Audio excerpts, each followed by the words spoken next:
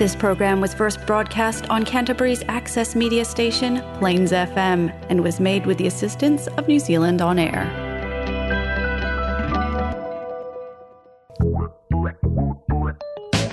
It's time for Bookenz.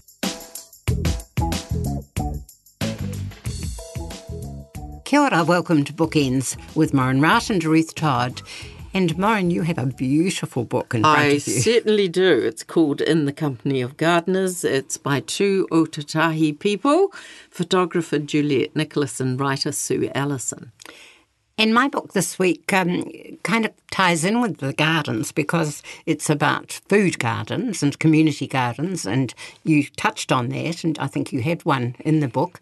Food, Freedom, Community by Richie, and I loved it. It's got lots of positive stories about what people are developing.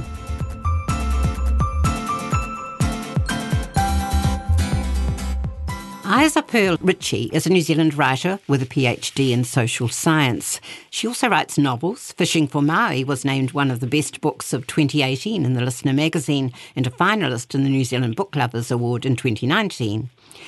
Now she has written a very interesting book, Food, Freedom, Community, and this has come out of her increasingly awareness of problems with the global corporate food system, and her interest led to her master's research and then to her PhD.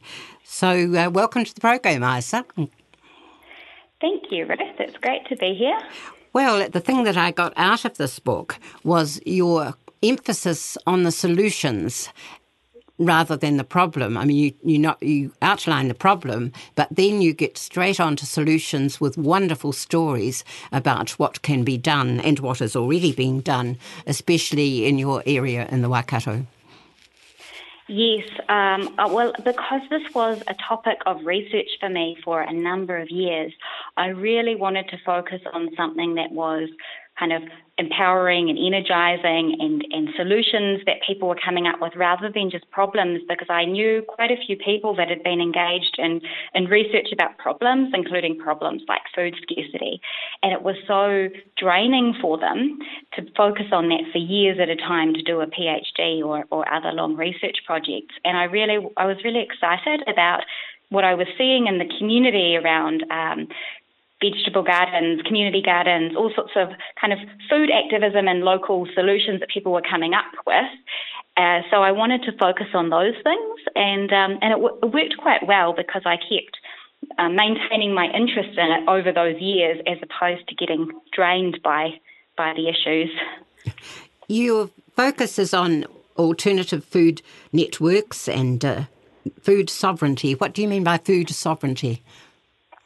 That's a good question. So food sovereignty is a term that was really deliberately created by an international peasant group called La Via Campesina, made of local farmers, migrant workers, and peasants in various countries around the world. And they came together because they felt like they were being disempowered by what was happening at the time in the guise of food security, where these big companies were coming in and saying, oh, we'll produce a whole lot of monocropped corn and we'll call it a food security initiative, but it was on land that Indigenous people were being kicked off of so they could do that. And it wasn't really security for those people. And so they created food sovereignty to be really deliberately about local justice, social justice, environmental focuses so that it couldn't be co-opted in that way that food security had been by big corporations. Right, yes, I can understand that. And you're really not happy about supermarkets, are you? Well, I mean, I think probably a lot of us have love-hate relationships with supermarkets. They're so convenient. They have a lot of good things and they're necessities for a lot of us. But at the same time, you can go into a supermarket and feel like there's so much disconnection there. And it's not necessarily the supermarket that's the cause of that disconnection. They're just part of a big chain of disconnections in our society and in our food system. And, I mean, it would be lovely if all food could be locally sourced and sustainable and that sort of thing, we're not really quite there yet. So most of us do have to rely on supermarkets. And supermarkets probably have a lot of good things as well as challenges that relate through their supply chain. You also focus on permaculture. Yeah, well, permaculture is quite interesting because it's a design system, a sort of sustainable, complex systems design system. It's not necessarily just about gardening. It's got a number of different principles. And I didn't know much about permaculture when I first started the research, but as part of my research, I did some permaculture training in the community that I was researching in, and that actually became part of the methodology for my thesis. Which is academic speak, obviously. But because it's a design system, you can use it to design anything. And I wouldn't say I'm an avid permaculturist, but I do find it quite an interesting system for thinking about things that are complex. Yes, and some of the people you interviewed and talked to were quite really keen about it, weren't they? Yeah, that's right. Not all of them, but some of them were quite sort of practiced, experienced permaculture gardeners. I talked to people that were doing a lot of their own gardening. I talked to Māori, sort of more traditional Māori style gardeners, people that were involved in various sorts of food businesses, including catering and cafes with a local food focus. So tell me some of these stories, because they are delightful and they are so positive, and these people are just growing and just, developing wonderful skills, and they're all over the country. I sort of feel that's happening now. Yeah, that's right. Was there any particular story you wanted me to talk about? Well, I liked the story about the bees with Kelly. Was it Kelly? Yeah. And I liked all of them, really. You might have favourites, but there's just so many of them. So you choose. One of my favourite stories, I actually start off the book talking about this. Years ago, in Raglan, Whangaroa, where most of my research is based, there was a man who couldn't catch a fish in the harbour because the harbour was so polluted at that time, and he just wanted to catch fish, and it was taking hours, and he put up a sign around town saying, "Does anyone care that every time it rains the harbour goes brown?" And lots of different people came together. Some of them just wanted a nice view. Some of them were ecologists and experts. Some of them were people who were just interested. And they came together and they came up with a really strong solution, which became Whangaroa Harbour Care. And they managed to plant and fence off a huge amount of riparian lines around that community, and that's led to one of the more polluted harbours in New Zealand becoming one of the cleanest, most healthy harbours in New Zealand. And not only that, but that group of people coming together led to a whole number of other community initiatives, like the local recycling centre was created from some of those people who came together at that time. And it's just quite an empowering story of, one guy who couldn't catch a fish, bringing a whole bunch of people together and them working together to create a really powerful solution that then led to a huge change. That's right. Was that was Liz and Rick, was it? Liz and Rick were very involved in that, yes. So Liz and Rick also helped to create Extreme Zero Waste, which is the recycling centre in Raglan, which is a community-run business and employs lots of local people. So it's sort of like a social enterprise in a way. It's got a lot more values in it than a typical corporation might have, and it's also led to a whole lot of other local solutions, local kind of different ways of thinking about economics, and it's really, really important in that and in community. So, Asa, you went to Wilderland in the Coromandel. What did you find there? Yeah, well, I wanted to look at some examples that weren't just in Raglan and were different ways of doing sustainable food. And Wilderland has been going for a long time as a sustainability-focused education society, system, and community as well. And I wanted to look at that more. It's almost like intentional community, but is more sustainability education focused. And I found a lot of similar values, no matter where I went and talked to people that were involved in local food. So a lot of values about food being real, about wanting to be connected to food, wanting it to be more part of your life and understanding where food comes from. And I also found that trust was really important. And a lot of the tensions that I noticed in different communities came up around when things were scarce, or when there were power struggles or things like that. And one of the other findings was about the importance of people coming together in celebrations in terms of resolving tensions and bringing people into sort of feeling like they were more connected and part of a community. I think this book will be so helpful to people who are thinking of starting, they're just preparing would love to do this kind of thing, would love to grow vegetables and sell to the local community. And people want that, don't they? Yes, absolutely. There's a huge interest in it these days. And I think that comes from even just the experience of food that is really fresh and really local, and how delicious it is, and how kind of people really want to feel more connected these days, because there's so many disconnections in society, and food is both a really personal thing and a really political, global thing as well. So I think food is quite an important thing to focus on, especially because we need it. We need it every single day. So I think that's one of the reasons why so many of these things are springing up all over the place. Well, thank you, Isa. Isa Pearl Richie has written Food, Freedom, Community, and we need these stories, the solutions. She doesn't dwell on the problems, but she has got these genuine stories that really inspire hope, and they resonated with her in the process of her research, that you gathered these kinds of stories in New Zealand with a focus on our small-scale local food providers. So thank you for doing that. And it is published by Te Rā Aroha Press. Thank you, Isa. Thanks, Ruth. You're listening to Bookends on Plains FM 96.9.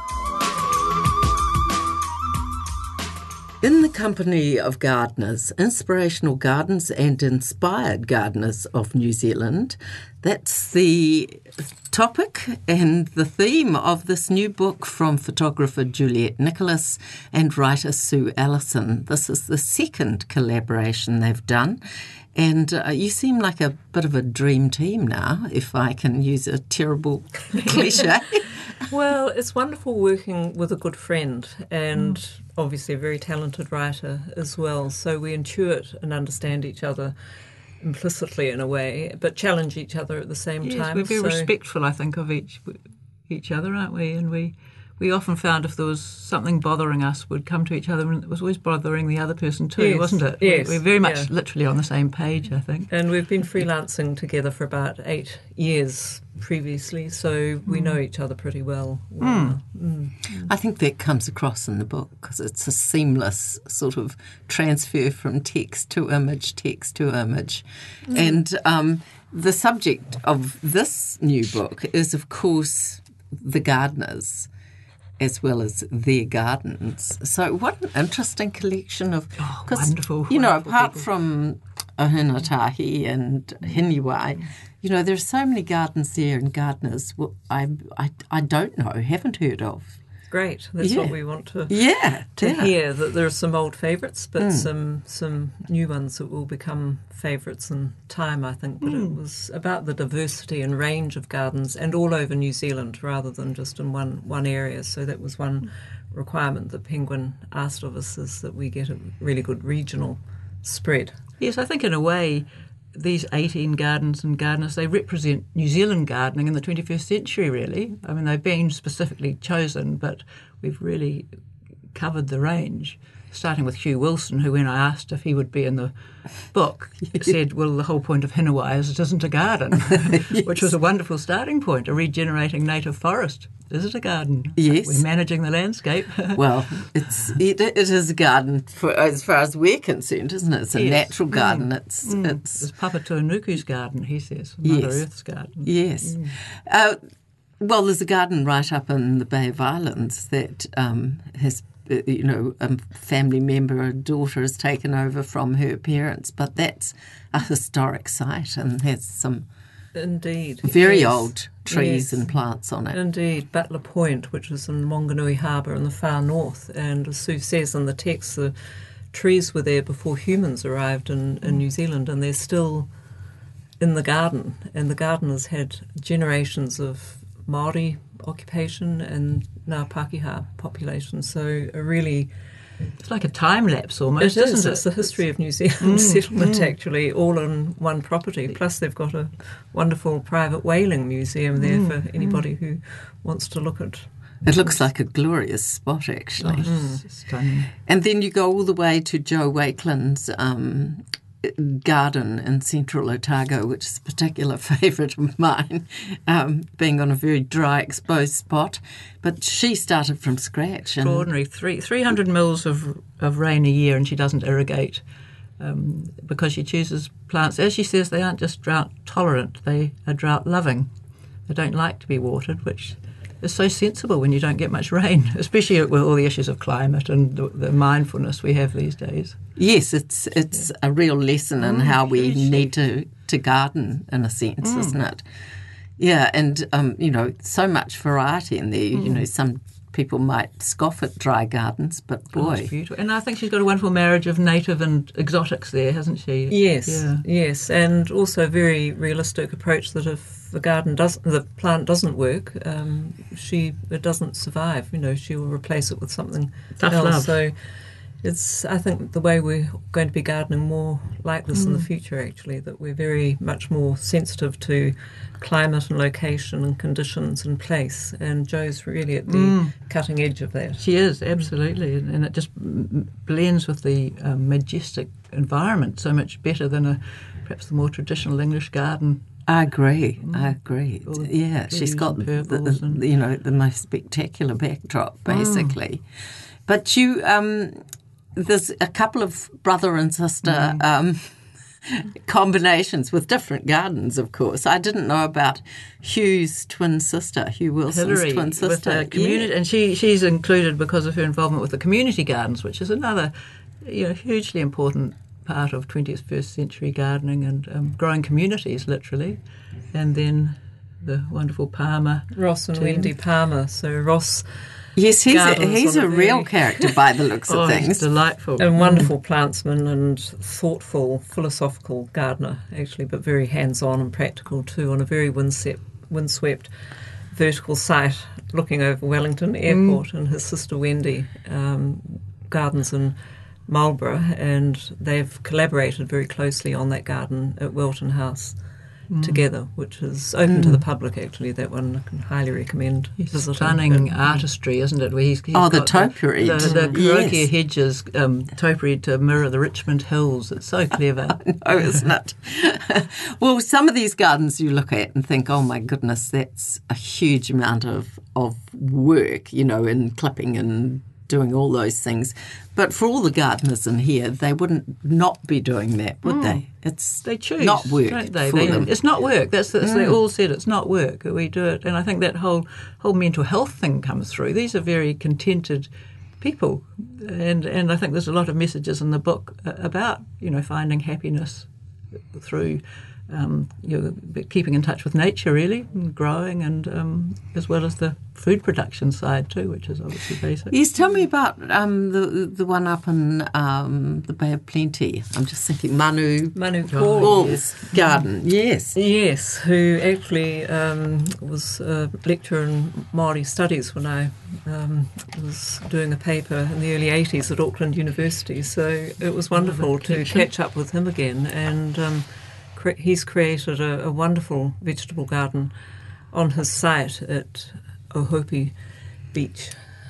all with organic sort of principles and the whole Māori mataranga growing and the very wise and wonderful man, wasn't he? And again, it's that dedication and just respect for the soil, almost a reverence for it. You know, get it right in the soil, and everything else happens. Among other things that he's done, he established one of the first organic kiwi fruit farms in the Bay of Plenty. That's right. And was seen as slightly on the on the fringe of things, but very much. But was his mainstream. the one that didn't get that blight that came Yes, that's round? right. Because of it, because of the way he figured the healthy, resilient. That's right. I plants. think the bugs were growing in the poplar shelter belt or something. So I thought, this is a no-brainer. Get rid of the trees, get rid of the bugs, and let the wind blow the problem away.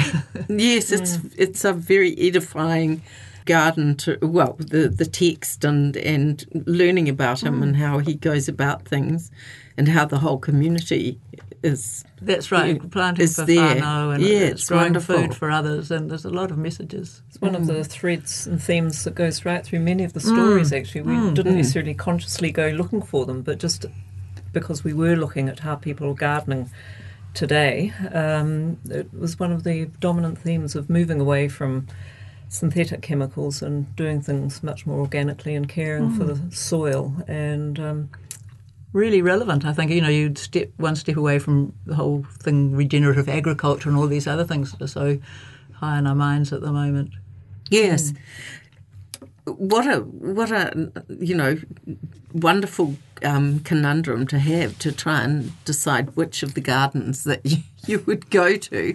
And then I know for both of you, but particularly you, Juliet, you have to time it round certain seasons when gardens are at their best, and then the time of day. Not easy with lockdown and COVID, believe me. This woman was a phenomenon. She dashed around the country. It's had its challenges, but we got there, and it's. Do you always go together to the garden? Or that was the sadness, really. We went up the Kapiti Coast together, and we went to Manu Pools together, but in the middle, partly with Juliet's pressure with the seasons and the lockdowns and the levels, she just had to grab a ticket and go, and I couldn't always go.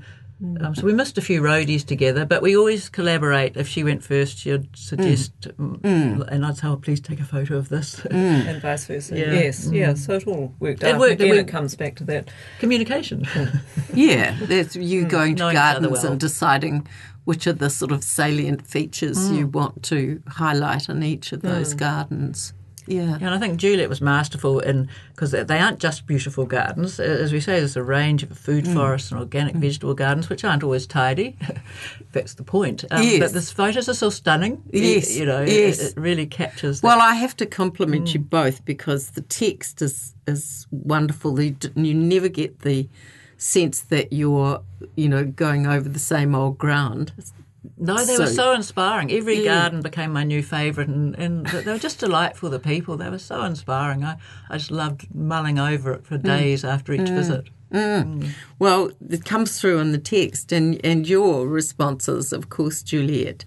You have to be one of the best photographers of New Zealand gardens that we have. And I've found great inspiration in here. This is one of the side. That's the idea. Yes. Yes, and you're not a novice to gardening, so we hope that it works on lots of levels for everybody, actually. I think so, There's some really detailed botanical information there. You just read Philip Smith's story and his approach to plant selection in the Parnell Garden in Auckland. There's so much information in this book that Sue's managed to... Did a lot of Googling. Yes. Oh, no. There's so knowledgeable. I've got Gordon Collier, Julian Matthews, these real garden gurus. Aren't they? Yeah. And many of these gardens, I guess, are available to be visited. About half of them are, actually, I think, and certainly worth Googling them to find out, but at least half of them are. Well, that's something for us all to do when the traffic light system says go. Indeed. Well, thank you both for the hard work that you've put into this beautiful piece of literature, this beautiful publication, perfectly timed for the Christmas stocking, I'd have to say. And I hope many people wake up on Christmas morning with this. The book is called In the Company of Gardeners, Inspirational Gardens and Inspired Gardeners of New Zealand. It's by photographer Juliet Nicholas and writer Sue Allison, and it's published by Penguin Random House.